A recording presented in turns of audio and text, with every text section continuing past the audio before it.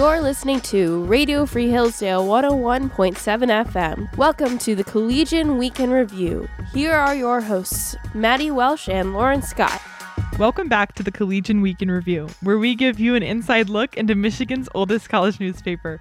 We're your hosts, Maddy Welsh and Lauren Scott. And today we'll be talking to Logan Washburn about the recent Center for Constructive Alternatives lecture series on the art of biography. Then we will talk to Carly Moran about Sephora kids and that trend on the internet these days, as well as deer hunting in Hillsdale.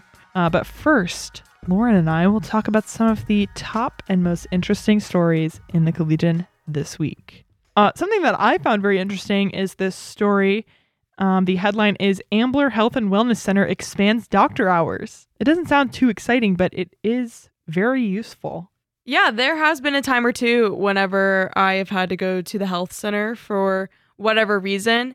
And the times that they have been open, I was in class, which was a little bit inconvenient. So I can imagine there are many students who are happy about this change. The Collegian reporter Adriana Azarian wrote, "The Ambler Health and Wellness Center now provides an additional hour every weekday for students, staff, and faculty to see a doctor. Dr. Scott Kirsch of Hillsdale Hospital is now available at the Health and Wellness Center between noon and 4 p.m. Before this semester, his hours were 1 to 4 p.m. In the sports section, which I actually designed this week due to the regular sports editor being out sick, we have many interesting stories. The top story is a profile of the new women's basketball coach. It's a super interesting story. I'll just read to you what assistant editor Maura Gleason wrote. She said, "New women's basketball coach Brianna Brennan wants her players to have a better experience than she did in college, when she quit playing the sport she grew up loving." Brennan left basketball after 3 years as a forward for NCAA D2 Gannon University in Erie, Pennsylvania. Less than a decade later, 28-year-old Brennan is the head coach of the Hillsdale women's basketball team. So she has been here for a few years as an assistant coach, but recently the former head coach of the women's basketball team stepped down and she took over. So it's a very interesting story because she quit playing basketball as a college student, I think in her junior year. Played volleyball for her last year, but she did not do it for lack of love for the sport. There was just sort of not a great team culture at the university she was at. So her goals as head coach for Hillsdale are to make a better team culture than she had experienced. We also have a preview of the softball season, which will be beginning Friday, February 9th at 1 p.m. They will be playing at a school in Tennessee, and they'll play 5 games this weekend at that school. So very exciting. They are ranked first in the preseason coaches poll. So Lauren, in your section, you have a great story about a new restaurant.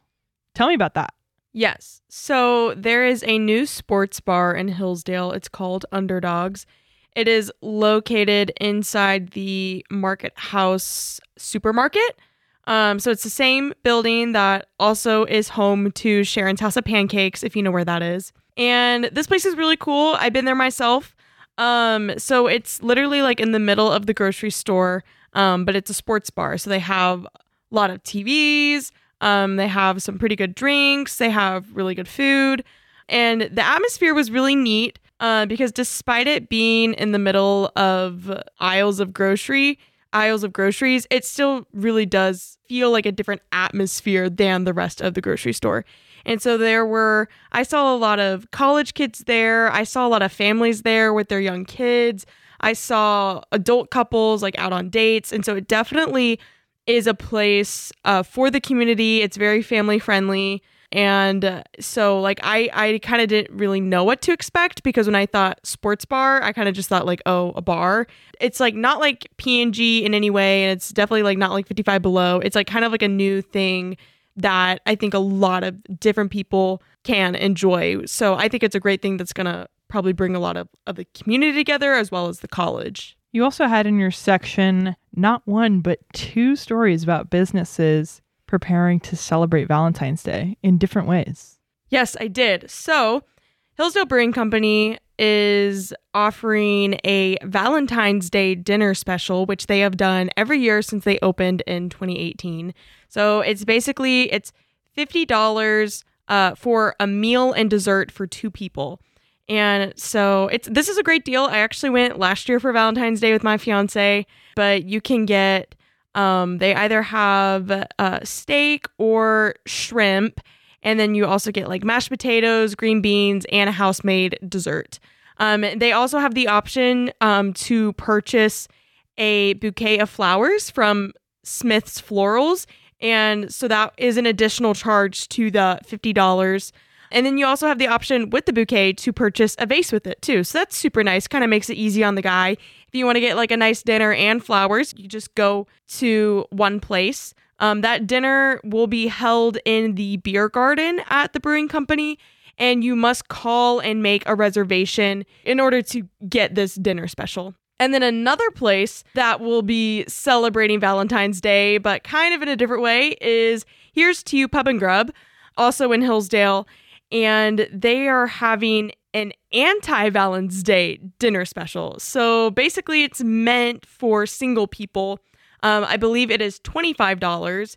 And they are going to have a lot of different food options and even a special bourbon drink with it. And although it is called an anti-Valentine's Day dinner special, they did make it clear that if you are married, you can still come and get this special. It would just be $25 a person. Now let's hear from our guests. You're listening to the Collegian Week in Review. This is Lauren, and I'm here with Logan Washburn, the associate editor of the Collegian. And this week in the news section, there was coverage of the third CCA of this year. And Logan did not report on this. However, he did attend all of the lectures. This CCA in particular, the topic was on biographies. And so Logan's going to tell us a little bit about that.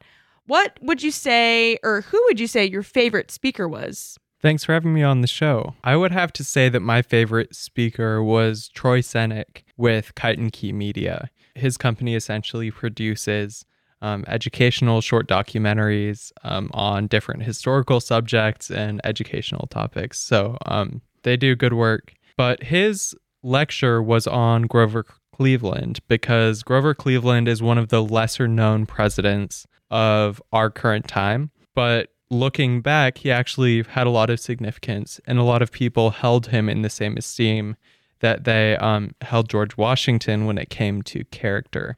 I think that I came away with that lecture with a new appreciation for Grover Cleveland and just that period of history overall.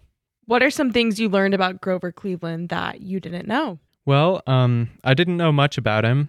I knew about civil service reform, all that stuff that you learn in high school.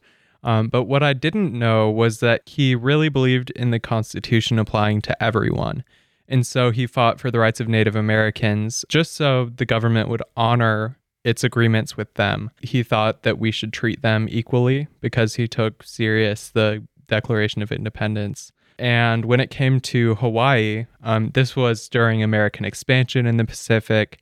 A lot of people wanted to colonize, but he understood that they were their own people and that they had rights too. And so he really tried to exercise restraint there, and he advocated for respecting their rights. Who are some of the other speakers, and what did they have to say? So there were a lot of different speakers: Roger Kimball, John Swafford, Jonathan Eller, Ann R. Keene, Joseph Epstein. Those were a lot of the outside visitors. Let's see, I can even just run through some of the different lectures that were given. Yeah, totally. Roger Kimball of the New Criterion spoke about Plutarch and the art of biography. And that was really interesting because he talked about how Plutarch wasn't taken seriously in his day because he told stories in a way that projected virtue, and he saw them as useful to those ends, but it wasn't always the most accurate. So that was interesting. And then John Swafford spoke about Mozart, and he played a few excerpts from Mozart's works, and you could tell the audience really loved that. He also debunked a couple popular myths, like that Mozart was impoverished. Turns out he wasn't. He gave some great insight into his life there. And then Jonathan Eller with Ray Bradbury, who took part on one of the Apollo missions. He talked about who Ray Bradbury was and, yeah, just his significance as a man. It was great. Then Ann Keene spoke about Ted Williams in the Cloudbuster 9. Essentially, that was the story of a baseball team that formed to train fighter pilots before World War II. This was a particularly compelling lecture because she had a lot of photos. She went through and brought back a lot of the historical documents. So that was really cool to see. She actually found out that there was a man surviving. He was a World War II veteran from Marshall, Michigan. He knew Ted Williams, and he spoke with Anne for a while, and so she mentioned him. And at the end of the presentation, during the Q&A portion, a man came up from the audience and said that he knew that veteran and that he was one of the most holy people he ever knew because he crashed in the Pacific and pledged that he would turn his life around if God would save him. And so ever since then, the two had gone to church together. So the man was at the microphone tearing up, and Miss Keene teared up as well. And so you could tell this story had a lot of resonance with her. You know, Joseph Epstein spoke about the overall autobiography. He gave some great insights there. Then we had a round table with some professors. And so overall, it was great. All right, Logan. Well, thank you so much for taking the time to join us today. Thanks for having me on the show. I always enjoy it. This is the Collegian Week in Review. This is Maddy, and I'm here with Carly Moran, an assistant news editor of the Collegian. And this week she wrote a few things, and one of them was an opinion piece entitled Keep Kids Out of Sephora.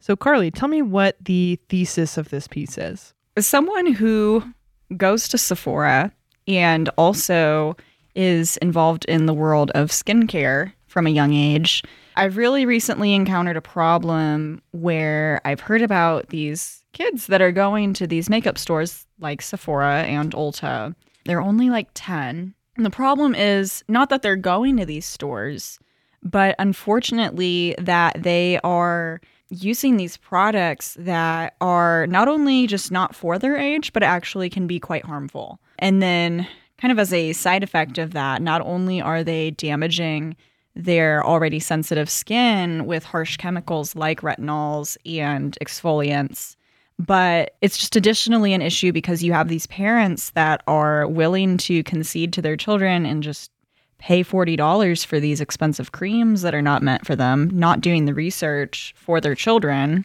and also giving them plenty of screen time just to go on these platforms like TikTok and YouTube, where you are getting this advice from influencers that often is either based on sponsorships and not actual dermatology, or maybe they are dermatologists, but it's not advice that you would give a 10-year-old. It's skincare advice that is more for someone that's 20 years older. What specifically can be the harms of children using these products that are not meant for them? Right. So I can actually talk about that on a personal level. So I have dealt with acne since I was about 11 years old. And because of that, I was given a prescription for some of those harsher chemicals. We're talking about like clindamycin, retinol creams, which were like a generic that were prescribed to me through my local pharmacist. I was actually told to use them by a doctor. And nevertheless, they still did cause some harm to my skin barriers, so that to this day, I'm a lot more prone to redness. I'm more prone to sunburns, things like that on my skin than I would have otherwise. However, in my situation, it was considered a lesser evil than getting intense acne scarring, potentially from the cystic acne I had for about 3 years in my life. It's less of an issue with the chemicals themselves and more of the application of it. I think it is a broader issue with parents not knowing what their children are up to as much anymore, if they ever really did. But I think with the usage of the internet, it's become much more of a problem. People don't know what they're giving their children anymore. And oftentimes these children don't know what they're getting into. And, you know, it's become a bit of a meme in the sense that a lot of people on these platforms, these same platforms where the children are getting this unsolicited skincare advice, people have been making fun of them for maybe destroying the displays in places like Ulta, you know, just splaying the creams out everywhere and ruining these expensive products. But really, that's not my main issue that I'm discussing. You know, kids, if they're not being watched over, they're going to make a mess. That's not necessarily the child's fault. That is the parent's fault. And once again, that brings it back to the broader topic of why are these kids feeling the need to pay for or have their parents pay for these upwards of $30 products that they don't even need. I feel like there's just such a larger theme in trends lately of children getting things that are not appropriate for their age. I completely agree. Whether that's skincare, makeup, clothing, things like that. I mean, I was just at Target the other day with some friends. To each their own, to every parent their own. But we saw on a mannequin that was clearly supposed to be for about I would say like a 6 to 7 year old girl, a full-on crop top displayed on the kid.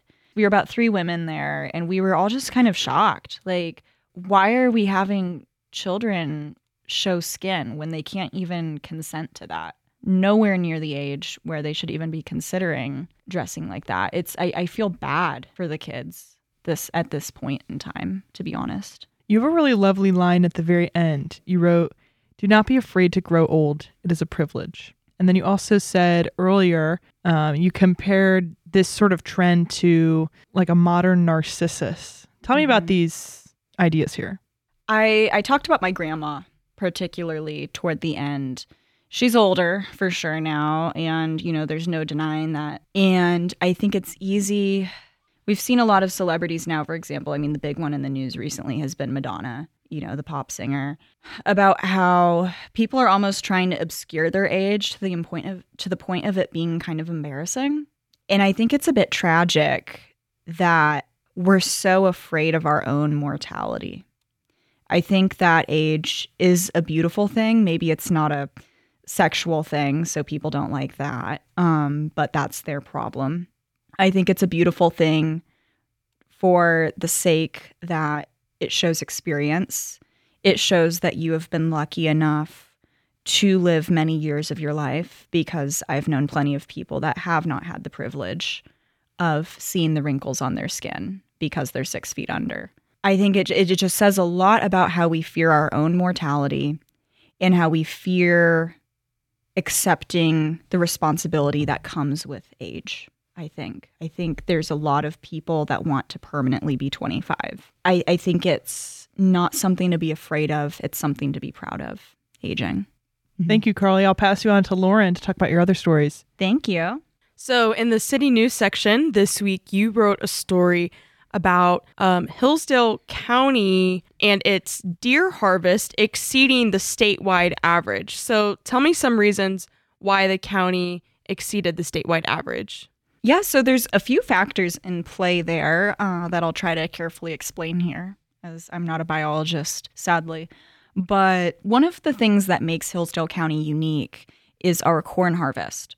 So traditionally, deer populations are a lot healthier, are a lot larger when you have a large agricultural basis, such as in Hillsdale County with corn. So we have a much larger corn harvest than other counties in Michigan, largely because we're in the southern half of the state. And in addition to that, not only did we have a large successful harvest this year, but we also were able to gather it all fairly early in the fall season, which meant that we had open fields for the hunters to be able to spot the deer in. So it was a combination of having a large, healthy, for the most part, deer population combined with easy access for the hunters to be able to spot the deer in those same fields. That led to the unique success of Hillsdale County. However, there are some socioeconomic aspects that are also in play. For example, I had a lot of people just telling me through their interviews that Hillsdale County does maintain, compared to other locations in Michigan, a very strong hunting heritage, where at one point that was very common across the state, particularly in the north. That has become less common. I think you potentially see it, especially with the college, the more conservative demographic of this county, especially being interested in getting involved in hunting. You talked to Professor of History, Dr. Rainey, about the importance of having hunters in the community. Can you tell me a little bit more about that? Yeah, so Dr. Rainey is someone who has hunted, especially in the northern portion of the state. So he was particularly fascinated by how Hillsdale seems to maintain that interest, where other parts of the state don't, like I said. So, for example, he inherited a plot of land in northern Michigan. I'm not sure if it was the UP or just a northern part of the Maine Peninsula from family, where he still hunts to this day. And he's said that he's been blessed enough to be able to maintain that land and the structures on it so that he can continue that heritage of hunting for his family and friends who so choose to go to that property. But he said one of the large issues is that a lot of those heritage sites are no longer kept up, or they have been sold to large corporations that are buying up land, things like that, which has made hunting a lot less accessible for the average person. All right, Carly. Well, thank you for joining us on the show today. It's always a pleasure. Thank you. You have been listening to the Collegian Weekend Review on Radio Free Hillsdale 101.7 FM. We're your hosts, Lauren Scott And Maddy Welsh. You can find the Collegian online at hillsdalecollegian.com. You can also find previous episodes of the Collegian Weekend Review online at cwir.transistor.fm. Once again, you've been listening to the Collegian Weekend Review on Radio Free Hillsdale 101.7 FM.